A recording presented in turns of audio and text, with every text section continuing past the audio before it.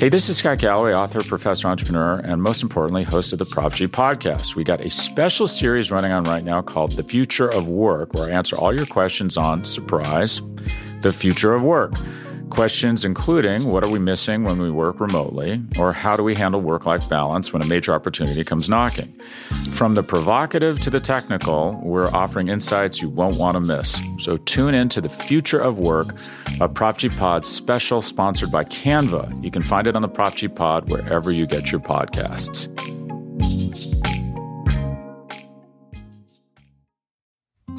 Support for this show comes from Sylvan Learning. When children love learning, they can tackle any challenge life throws at them. Sylvan's Insight Assessment can help you determine if your child is ready for what's ahead.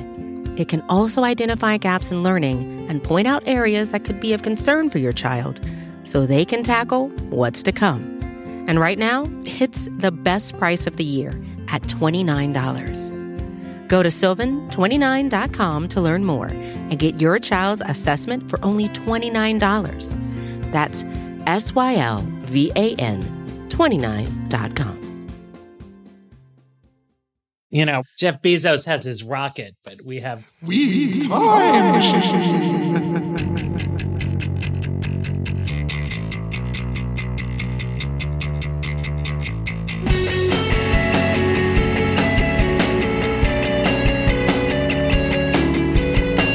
Hello, welcome to another episode of The Weeds on the Vox Media Podcast Network. I'm Matthew Iglesias here today with ProPublica's Dara Lind, Vox.com's Li Zhao, and we are going back into the Weeds time machine. We are going to talk about the Hart-Celler Immigration Act of 1965. This is very important. There have been important immigration bills since then, and there were important ones before them, but this is really the legislation that created the conceptual framework that we've been living with for over 50 years and set the stage for a lot of today's immigration debates in some interesting ways. As we go further back in time, I think we need more and more context as to what the situation even was. It's the way the Weeds time machine works. It requires very detailed context coordinates in order to get us to where we're going to go. It's advanced. It's more advanced technology than these billionaires' low Earth orbit rocket ships. So, all right, let's join me. We're going to enter the Weeds time machine, go to the mid-1960s, and the Immigration and Nationality Act of 1965. Weed's Time Machine.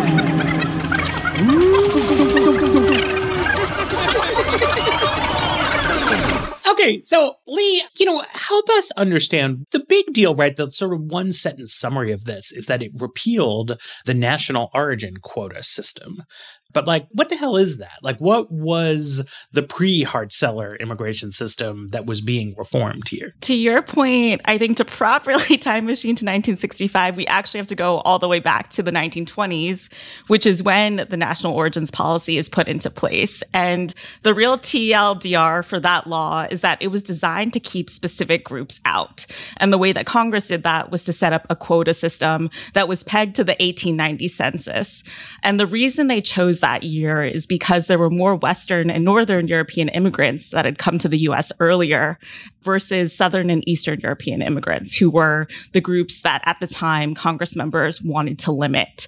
So the quotas they set were 2% of the people of a nationality that were present in 1890, and that disproportionately favored countries like England, Ireland, and Germany versus countries like Italy. In the same time, that policy also completely barred immigrants from Asia by saying that anyone who couldn't become naturalized was unable to enter the country, and that de facto meant that anyone from Asia wouldn't be allowed inside. And so that's the policy that kind of was established before 1965 that we're working with. And there are various measures that establish carve-outs that change it until we get to the 1960s, but that's the foundational law before 1965. A huge resource on this subject is the book One Mighty and Irresistible Tide by Jialin Yang, which goes into the struggles and the political dynamics that take place between the 1920s and 1965 that lead to the passage of this immigration law.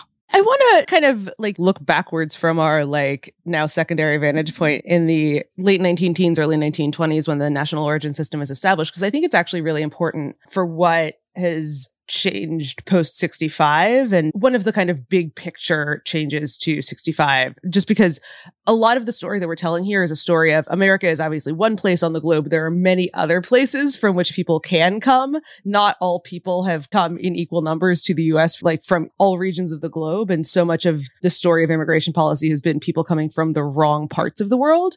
And so in the pre-national origins era, there were the Asian exclusions, Lee, that you mentioned, were, kind of baked in from the end of the 19th century when early immigration panics caused there to be this kind of country by country, region by region, oh, we don't want any people from there coming, that was focused on Asia. And the reason that the national origins quotas, are seen as a way to put anti-Southern and Eastern European racism into American law is because that was the kind of difference between the 1890 and 1900 censuses that were kind of the two on offer at the time that the law was being introduced. But it comes from this kind of assumed background of anti-Asian racism, where the prior Asian exclusions were just already baked into the law because the conceptual framework was that you could assimilate even Southern and Eastern European immigrants. You just had to be very, very careful about that kind of thing. Whereas Asians were the kind of unassimilable other. And that's going to become really relevant when we talk about the kind of post-1965 world. Who we're talking about here, I was looking up on Ancestry.com, my family tree, and I have all these great grandparents, Solomon Bestine, Kate Goldstein, Abraham Joskow, Molly Newberg, Sarah Epstein, when they all come to the United States from what at the time was the Russian Empire or the Austro-Hungarian Empire, today Poland, roughly, Eastern European Jews, they all come to the United States in the early 1900s or late 1890s. And that's typical, right? Like, it's not a coincidence that I have 6 Eastern European Jewish great-grandparents, and they all arrived rapidly after 1890. And that's why it's pegged to 1890. There was this huge outflow of people from Italy, Austria-Hungary, and Russia, many of them Catholic, most of the rest Jewish, and a lot of disgruntlement about that. And as Dara says, this is kind of a halfway house between the no, Chinese people can't come here, and yeah, we'd love more Norwegians that Donald Trump has carried forward, was to say, we're going to throttle the number of people from this part of the world who can come without categorically excluding them. And a big part of the story of reform is that the children and grandchildren of those 1890s, 1900s immigrants are much more assimilated, right? By the time we're in the 1950s, there are lots of Jewish and Catholic voters in the United States. They have elected representatives in Congress. They have a meaningful amount of political clout, and especially after the Holocaust, are very agitated about these restrictive immigration policies in the United States and are a meaningful lobby for reform, because the immigration wasn't reversed essentially by this policy. It was essentially too late, right, to stop Italian and Polish and Jewish immigrants from becoming an important political constituency in the United States. I would actually put it a slightly different way. So much anti-immigrant anxiety throughout American history has been the question of assimilability, right?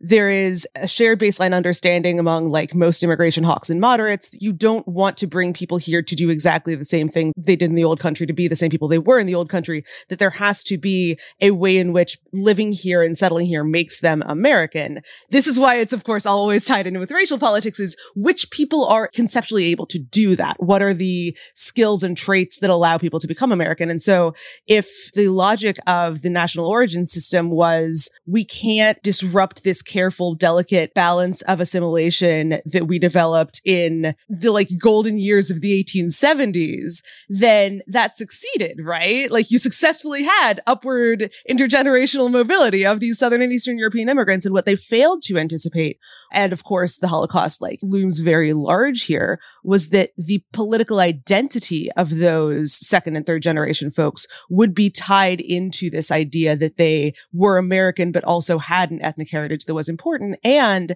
that limiting the immigration of people who weren't necessarily related to them from their own countries of origin was a slap in the face to their own ability to claim themselves as fully American. And to give you a sense, too, a little more of the context of the 1920s, it's also at the time when the eugenics movement is really picking up in the U.S. So this 1920s law is inextricably linked with the rise of those discriminatory beliefs and policies. And you actually had the chair of the House Immigration Committee leading a major national eugenics organization at the same time. So there is just this huge baked-in racism, xenophobia, anti-Semitism, anti-Catholic sentiment all bound up into this law. And to what we were talking about in terms of it actually doing what it meant to do in terms of keeping people out that were designated by Congress at the time, I think you saw Italian-American immigration go from 200,000 people per year to 4,000 people per year. So this is a really stark kind of stemming the flow of people from these various countries that the law tries to target. And so one thing that I learned sort of researching for the Time Machine, because the kind of potted history of this I'd gotten was that, well, we had the national quotas and then policy was kind of frozen for 40 years. And then we had this reform. But there was actually like quite a lot of immigration bills start passing in the 40s and 50s of various kinds, right? Starting with, like, as a World War II measure, they repeal the Chinese Exclusion Act because China is an ally of the United States. But then the national quotas are in effect. So you can't actually immigrate. Well, and then they also have to like kludge this like explicitly racial triangle where it's like, we're going to repeal the national origins quotas because China's an ally, but we're also going to have this global cap on persons of Asiatic descent. I would love to know how the diplomacy with China worked after that. It doesn't seem like it's a super effective solution to the ally problem. Well, and it seems like there's a lot of ping-ponging, right? So they do this War Brides Act in 1949. Senator McCarran from Nevada makes immigration stricter again in 1952. Yes, McCarran Walter, for super nerds, if you find yourself looking through the U.S. code dealing with immigration, not that any of us have spent probably months of our lives doing that, the baseline text of the Immigration and Nationality Act that we have today is actually based on the McCarran Walter 1952 Act.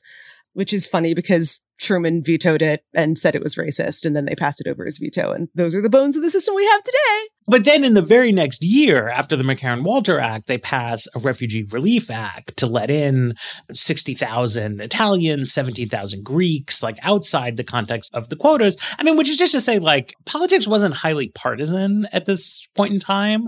So it's not like the kind of policy seesaws that we have today, but there's this like an active contestation going on, right? Where there's a mix of Cold War concerns that like it's bad to be excluding refugees from various communist states. There's World War II alliance politics. There's ethnic politics in the United States. And then there's this continuing pushback from people like McCarran who say that immigration from Eastern Europe is going to be a source of communist infiltration and like all these other kind of bad things. And then we have Hart and Seller in the 50s trying early versions of this reform that eventually comes together in the 60s. I was struck, reviewing some stuff, and by reviewing some stuff, I mean rereading the last chapter of Impossible Subjects by Meng Yai, which is like the critical text on the immigration policy of the, first half of the 20th century leading into 65.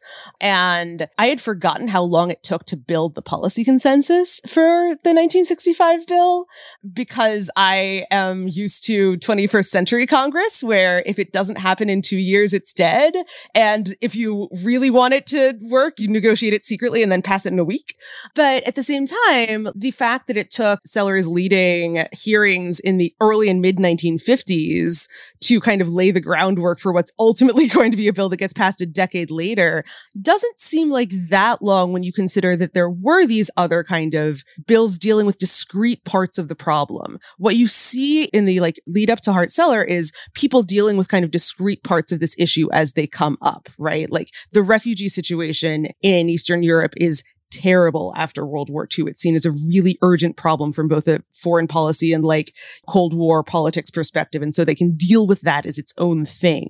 You can deal with the particular ways to unwind the Asian exclusion as its own thing. You see this kind of groping towards a bigger conceptual framework where people are dealing with regional immigration issues and then only kind of in their spare time thinking about what is the overall system that we want, what are the kinds of people who we want to have, rather than the latter considerations leading the former, which is what you had in the institution of the National Origins Act, and what you kind of then get when Hart-Celler says we're going to create a system that tackles this whole thing at once. So should we take a break and then talk about what is in this law? Sounds good.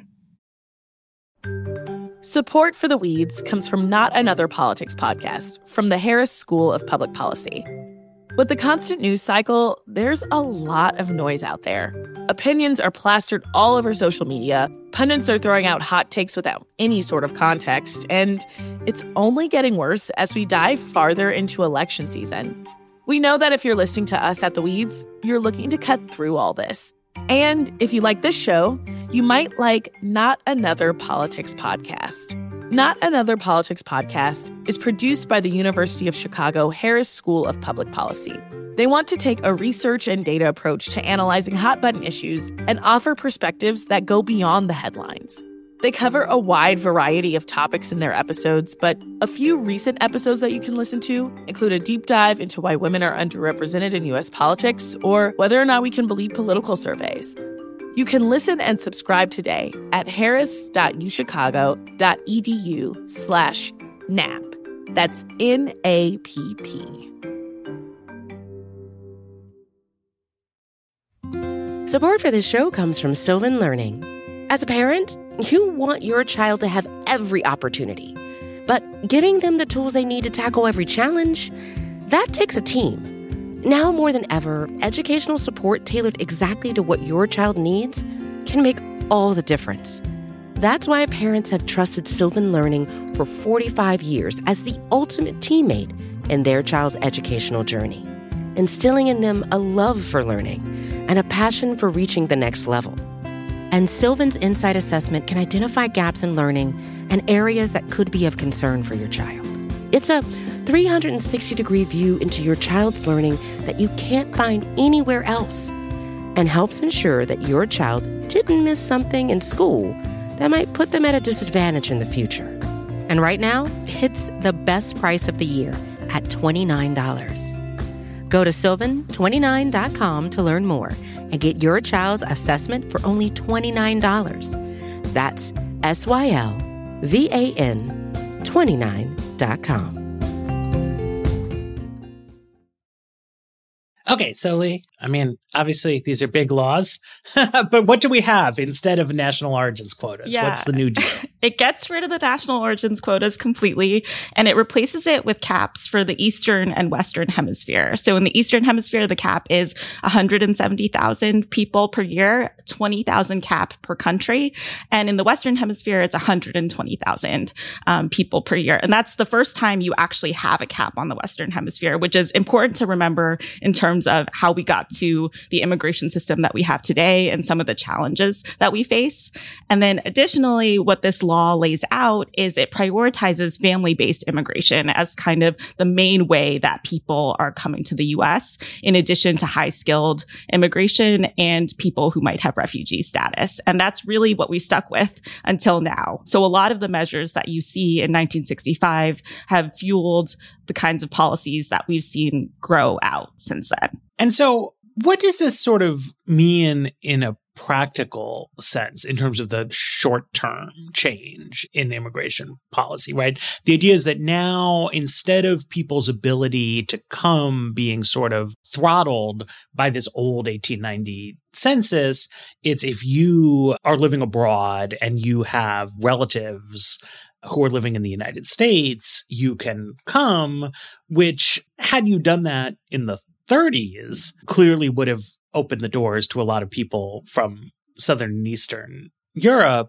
And I mean, I guess that was the intention here, was to try to do that primarily? That's exactly why they went with the family-based approach, because the idea was, if you're bringing in family, that's people who are already in the U.S., bringing in relatives of theirs. So that's mostly white people from Western and Northern Europe, bringing in other Western and Northern Europeans. I think what they didn't expect is that immigrants coming in through some of these other categories that are created, such as the employment categories, would also want to bring in their families, as would be a natural inclination for, I think, anyone going to a new country. But that's something that Congress did not predict.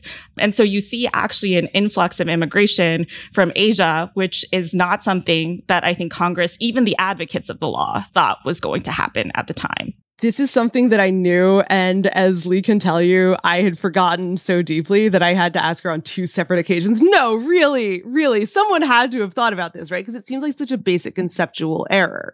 But what's happening here is that this idea of category-based immigration is novel. And so because they're imposing this superstructure on the national origin stuff and saying we're not in now a kind of like origins blind framework that's governed by these country caps instead of these like country specific origin quotas, we're still selecting for the kind of immigrants we want, but we're selecting along 2 tracks. We're selecting people who we think can assimilate because they're educated and have skills and therefore can like upward mobility themselves. And we'll select people who already have relatives in the United States so that their relatives can be responsible for them, responsible culturally for integrating them, that like it won't kind of tip the balance too much. And the failure to think about the intersection of those makes a lot more sense when you realize how novel it was, right? It wasn't just that like we'd had 40 years before the last period of mass immigration. It was that they weren't actually looking at what would happen when you had both of these systems operating in tandem. But it does mean that this is like one of the great unintended consequences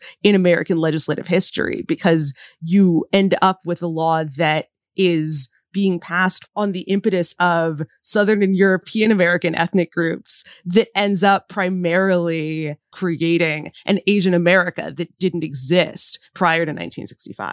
And it seems like this was sort of unintended on 2 different levels, right? One is that 1965 is so long after 1924 that the pool of like close relatives of immigrants from Southern and Eastern Europe has like gotten small. Right. And like also World War I curtailed immigration before the 1924 law. Right. So a bill that had it been enacted 25 years earlier would have opened the doors to like lots of brothers and stuff like that. You're now like you're looking at cousins, or things like that. Like it's much more attenuated. Also, Eastern Europe has been taken over by communists. And it is now very challenging to immigrate from Hungary and Poland and places like that, right? Like Stalin was not letting people come and take advantage of this kind of thing. Also, to the extent that a lot of them were Jews, they didn't exist anymore. Right. They're dead or are in Israel already at this point. And then the economy is growing really rapidly in Italy. I can't say it. They have this phrase for the 30 miraculous years of post-World War II Italian economic growth. So the incentive to depart Italy for the Western Hemisphere has actually really collapsed relative to, I think, like the headspace of people who are like mad about racists from the mid-20s. And then they're not thinking through, I guess, what we now call chain migration. Right. There's some examples of people specifically saying, well, look, we should prioritize family unification because that's going to maintain the ethnic balance in the United States. If we do it as all work visas, then like who knows who's going to come in. But it's not 0 work visas. And the family unification provision means that once any sort of founding population of people come in, that creates new opportunities for immigration. So we start seeing this, I don't know exactly how you want to put it, but it's like the flows from different countries ever since then have a kind of weird pattern where they will start really, really small because there's very little family migration, but people come through some other category, but then it gets bigger. And then the more people who are there, the more relatives they have, and it gets bigger again. And then you eventually hit some country-specific limits and it stops growing.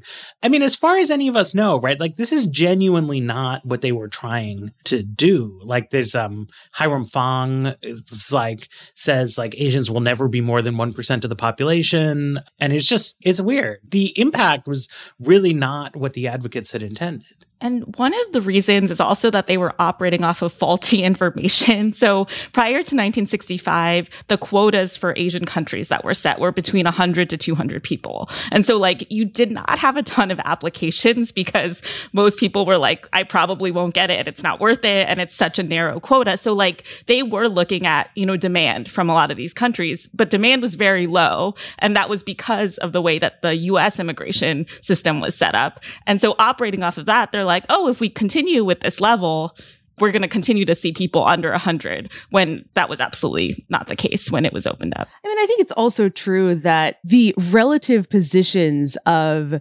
Western and Asian countries in 1965 were fundamentally different, right? Because World War II and the Cold War had totally reshaped on kind of a conceptual level, had meant that there was more affinity between the US and Japan, for example, and that it wouldn't seem as strange to migrate from one of those to the other. But that runs head first into the notion that we were talking about in the kind of Asian Exclusion Act of unassimilability, right? There isn't really a reckoning because of this faulty information.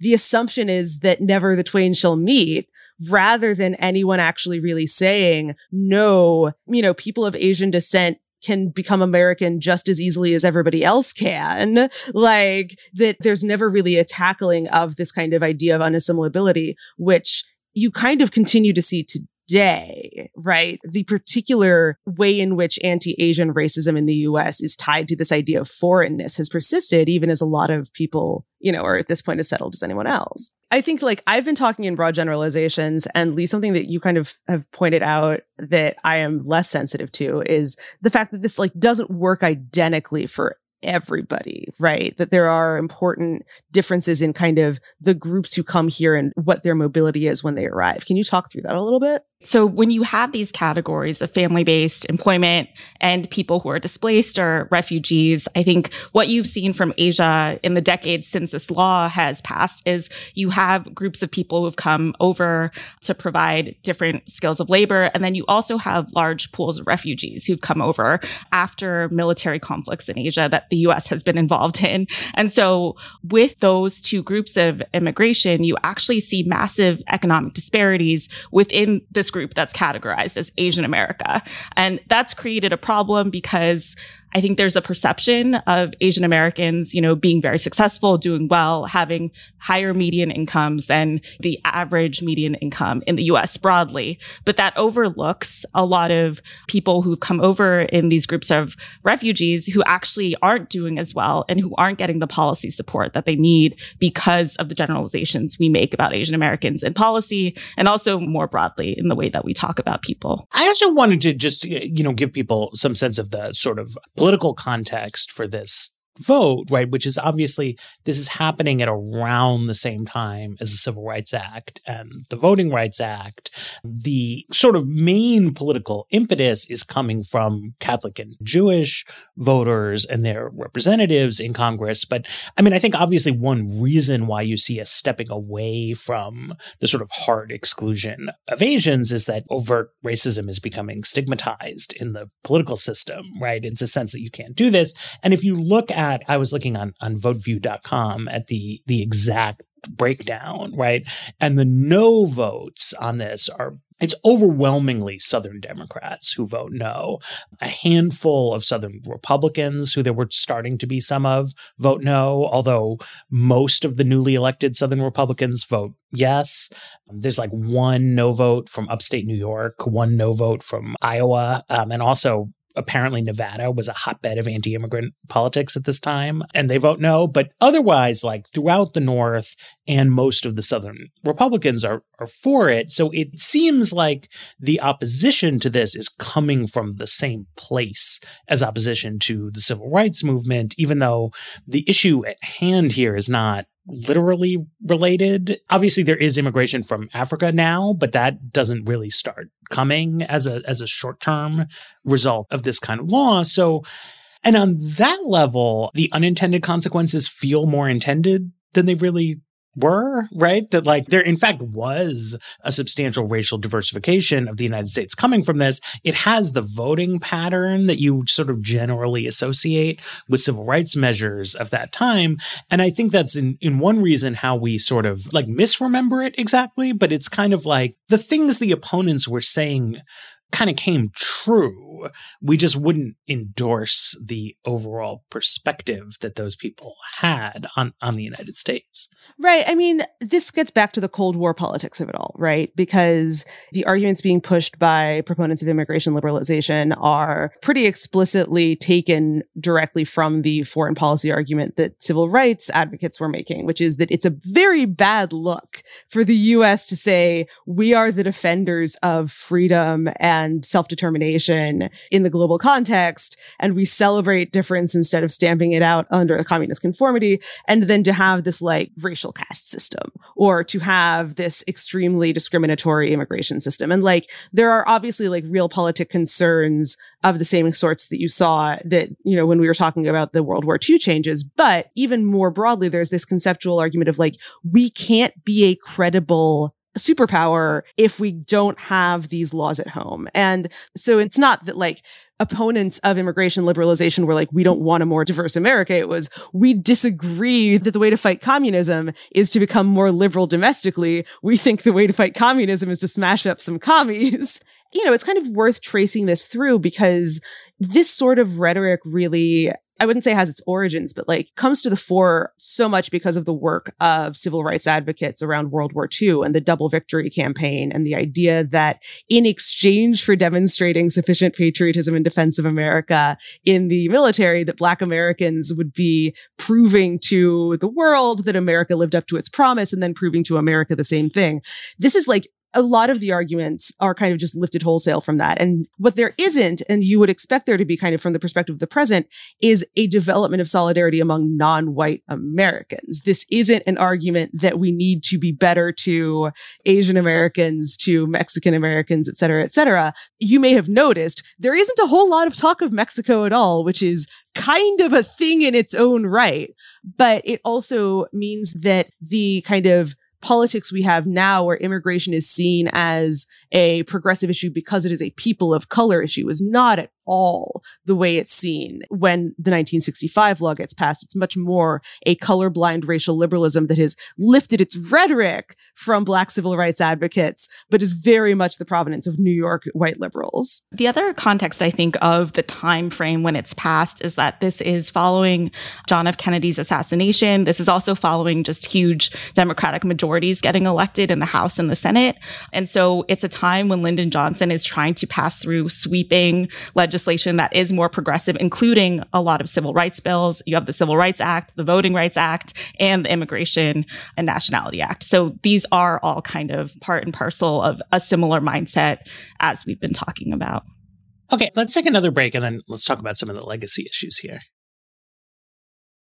So we've been talking primarily about the ways in which the 65 law liberalized immigration. And I was talking about Southern Democrats as the sort of main locus of opposition.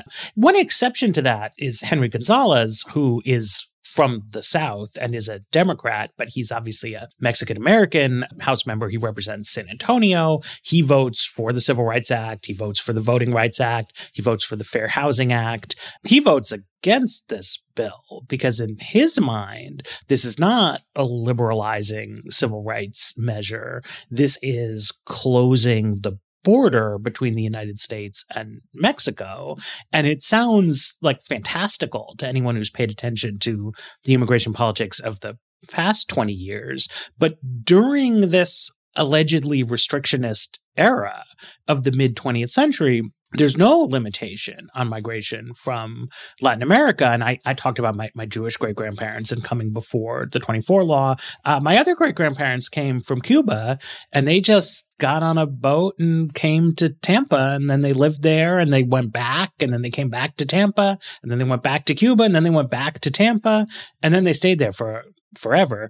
Other stuff happened, but like it was a totally different situation on the southern border from how we understand it now. And the big issue was nationalization, which was relatively rare as I understand it. Like there wasn't a lot of people necessarily moving from Mexico into the United States, settling here permanently, applying for citizenship.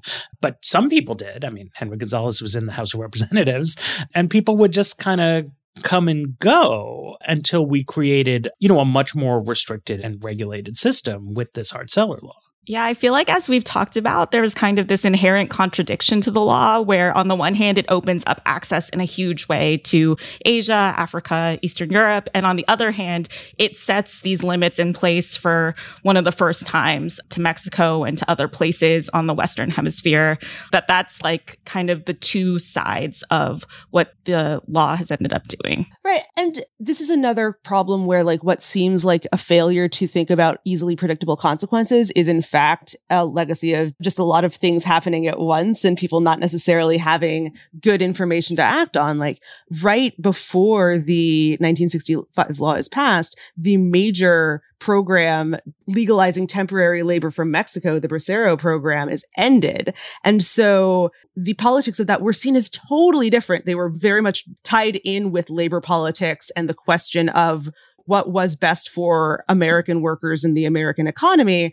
And at the time the 1965 law was passed, hadn't been a post-Bracero period. So there wasn't really a sense of what the continued desire for people to come from Mexico to the United States to work would look like when you didn't have a program in effect regularizing that.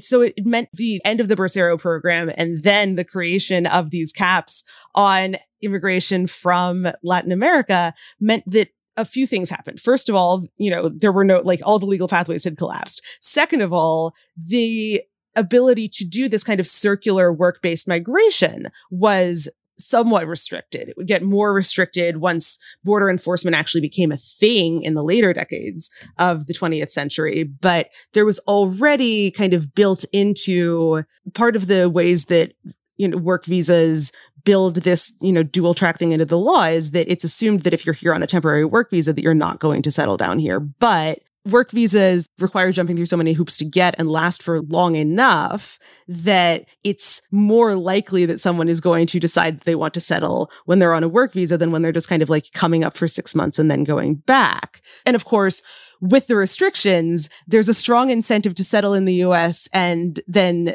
get naturalized and bring your family over rather than continuing to remain as a temporary person who can only see your family some of the time. So there are just a lot of things that happen at once, the result of which is that while it's not like there was no such thing as unauthorized migration, it's not like there was no such thing as unauthorized Latin American migration, it happened in this very different framework where the policy solutions were different and much easier to kind of like quietly establish, and where the politics of the issue were just very separate. Like there was, unsurprisingly, a whole lot of rhetoric by the proponents of the 1965 Act about like, well, it's super hard for a good European immigrant to come through the front door, but all of these criminals can come through the back door very easily. That was kind of the only context in which those two things were seen as two sides of the same coin, which makes a lot of sense, right? Like there's actually policy-wise no reason that you need to consider the question of who are we allowing to apply for legal status from the rest of the world as the same question as what do we do with the people who can get here, whether we have already asked them to or not.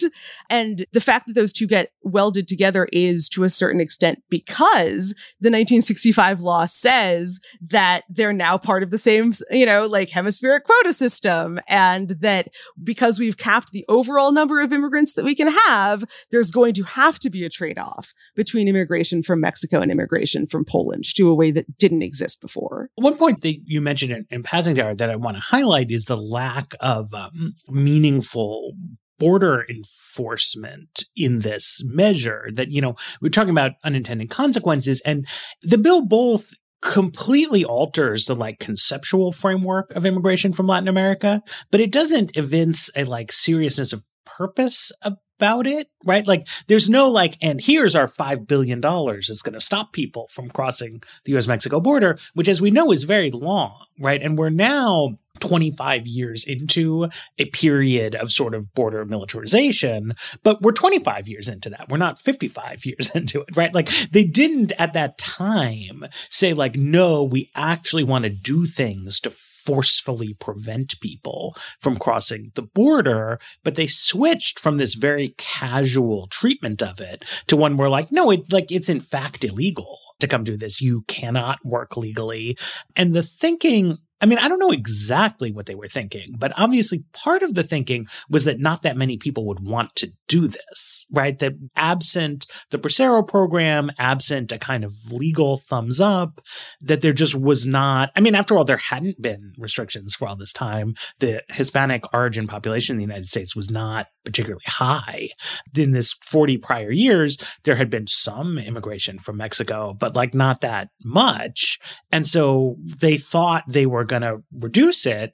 But obviously, in reality, immigration from Mexico to the United States went up quite dramatically in the period after this law, even though the legal framework became less favorable, which, it goes to show many things, but one of them is that there's more to who moves where and when and why than what is and isn't legal. For the longest time, we had this open border.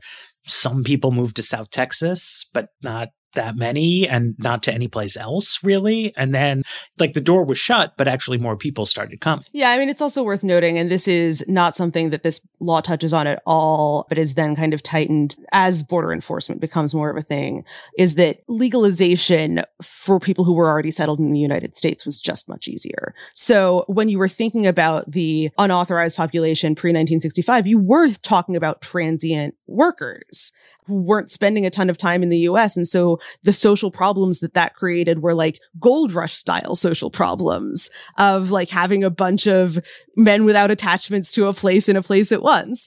They weren't the things we see today of this extremely settled, unauthorized population, because it was for, various reasons that are my personal hobby horse, a whole lot easier for somebody who had been living in the US for several years, who had family here, who had roots here. There were mechanisms in place to say, okay, we're going to use the existing system to now say I'm legal. But also, at least as I understand it from talking to people in San Antonio about the situation back in the day, that part of what happens here is that the racial context in the United States alters, right? And that moving to the two things, right? That one, the government of Texas and of the United States in general was extremely comfortable with the idea of leaving the South Texas Latino population in a state of total chaos. People weren't this is costing us so much in our school budget, so much as they just weren't providing schooling.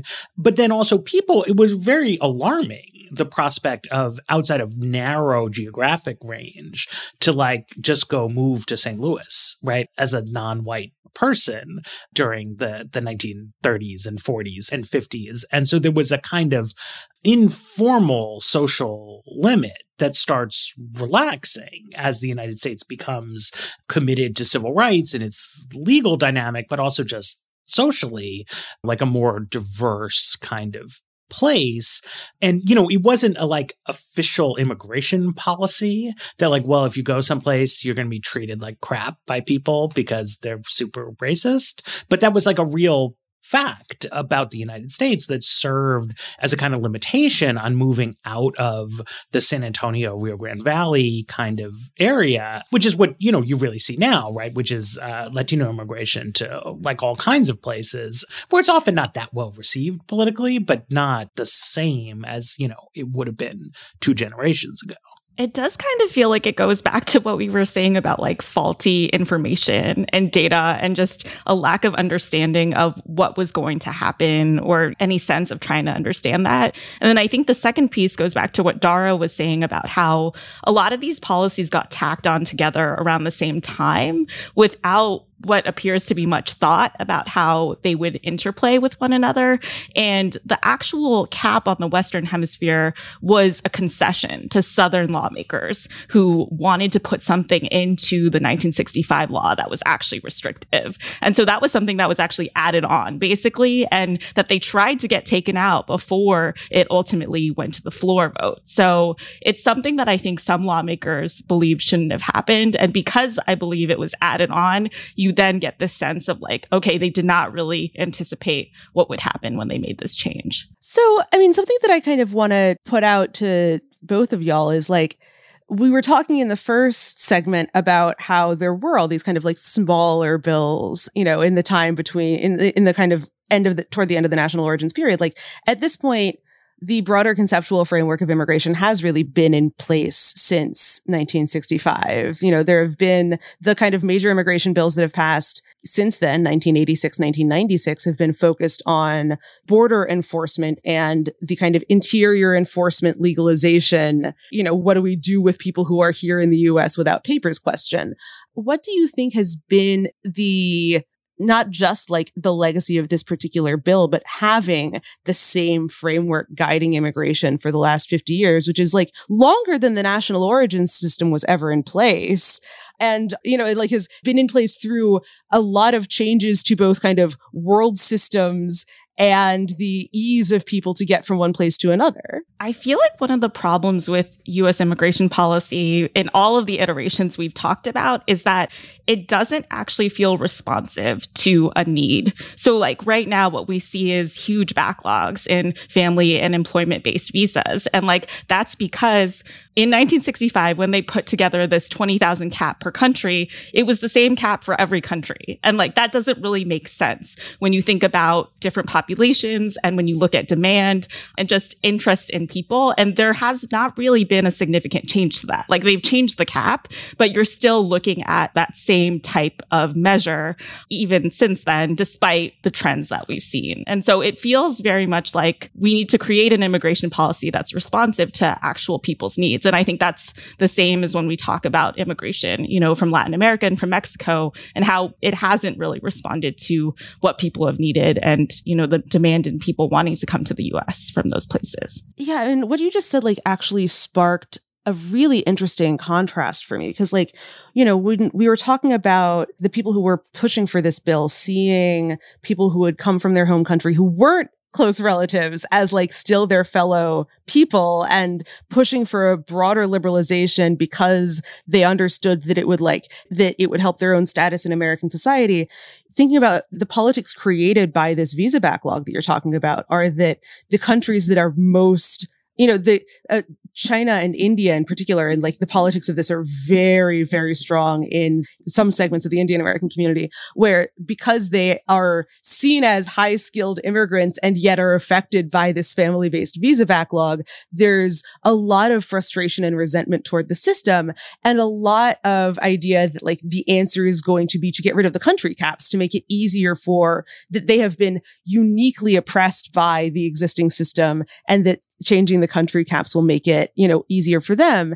And then there's the opponents of that particular reform are often people who are generally also supportive of liberalized immigration, saying, look, that seems like a facially neutral reform, but in fact is going to benefit people who are already being benefited by other parts of this system, such as the relative ease of immigrating as a high-skilled immigrant versus as a low-skilled immigrant, et cetera. And it creates a sort of very different from the politics of solidarity, of white liberal solidarity that created 1965, and means that within this framework of like, well, you know, we know that there's going to be a global cap on immigration. It all has to be a zero-sum game. And it's a lot of very specific politicking about what do we do with nurses from the Northern Mariana Islands, and which visas do we take away if we're going to give more visas for people in other categories, rather than this broader deregionalized framework that we get in 1965 means that all politics have to be very, very small bore in order to change the allocation from one category to another. So to explain the math on this a little bit, right? The way it works is that, as Lee was saying, there's a cap per country, which is not responsive to either that country's sort of prevalence in the US ethnic mix, or just the fact that like India has a lot more people in it than Jamaica. But then on the other side, right, when they're doing skilled visas, it's just like, look, like you need to have the skills and, you know, go through the process and blah, blah, blah, blah, blah. Because so many people are Indian, a very large proportion of the people getting skilled visas are Indian, because it's a large proportion of the global population. But then when Indian Americans try to get visas for relatives, the country cap really, really squeezes you tight, because it's the same cap as a much, much smaller country would have. So the waiting list goes on forever. Second degree relatives have basically no chance of coming in. And this is, again, it's the intersection between how the different moving pieces of this law work doesn't follow any logic. And, one thing that strikes me as having not changed this anything that sticks around for a long time just kind of develops a constituency and it becomes like sanctified in aspects of rhetoric. So it's like now like the family-based immigration system is like a thing, right? And like people will talk about it and they have feelings and there's advocacy around it. And it's completely detached from like what the creators of this system like said they were doing or why they said they were doing it, right? That like the theory that we need family-based immigration to keep the ethnic mix of the mid-60s United States stable is like, A, not what anybody thinks now. B, it's like not factually true, but it's hard to just sort of like whiteboard the immigration system from scratch. But we're now actually so distant from when this was created that like nobody participating in the debate necessarily like knows or cares where these provisions came from or why. And it's so accidental. There's no like cellarists like standing up for like the pure vision of this program. And so much of our dialogue now is about unauthorized migration from Latin America, which was just like not an issue. Like it's a policy problem that we've like backed into stepwise over a series of years, mostly by doing things that were counterproductive to the sort of intentions of the people who wanted to restrict migration. Like the main reason it's hard to fix immigration is it's just hard to pass laws in general. But I think it's created a very difficult conceptual situation, right? Like if a law had been passed that was like what we are trying to do here is increase immigration from Asia, legal immigration, and also make it easier for people to settle unauthorized from Latin America, then we could like look back and be like, well, did we achieve our goals? Have we changed our goals? But like neither of those things were the desired outcome of the law. And it's very, I feel like I understand better why there's so much like distrust around various aspects of this. It definitely makes it seem like Congress is like not great at like figuring out the billiards of the immigration system. This episode has definitely persuaded me that I am not wrong in thinking that the story of immigration policy in the US is a story of unintended consequences. And it has opened my eyes to the fact that I guess that's not true of all policy. Like I had always been generalizing out from this particular, like you can understand that if this is the history that you have to know in order to understand incremental changes in immigration policy in 2021, that like you assume everything is going to ricochet. I mean, we skipped past, the time machine skipped past the 86 and 96 immigration laws, which were also significant, but which, I mean, again, as you were saying, they really continue this pattern of like not doing what they were at least advertised to do. Although at least in those cases, it seems at least like a little bit more of a connection between the policy changes that were made and the topic that was at hand, which was really like unauthorized labor migration from Mexico. Whereas just like the hugest irony of this is that like there is no huge surge in Eastern European immigration following this law, which that was its whole purpose. It is just fascinating that I think that that's one of the outcomes. And also, when it comes to unauthorized immigration, it just is interesting to me that like talking about all this has made me just reframe how we think about it, because now in the rhetoric and in the policies that are pushed forward predominantly by Republicans, it's this idea of demonizing people for coming to the US illegally. You know, like that is the framework that a lot of this conversation happens in. And when you think about it, it's like, this is a problem that Congress created. Like, this is an issue that lawmakers actually established because they didn't think about the effect of the policy and because of the unintended consequences. And they've never really truly developed a system that helps reckon with it and helps people. And so I think just that fundamental reframing of the conversation is something that this context helps with that I hadn't thought about as much before. Great. We've all developed takeaways from the time machine that we can carry with us when we go back into 2021. This has been edifying for the three people on this podcast. Yeah, so thank you, Lee. Thanks, of course, to the designers of our Weeds Time Machine. Thanks, as always, to our sponsors, our producer, Eric Janakis, and the Weeds will be back on Friday.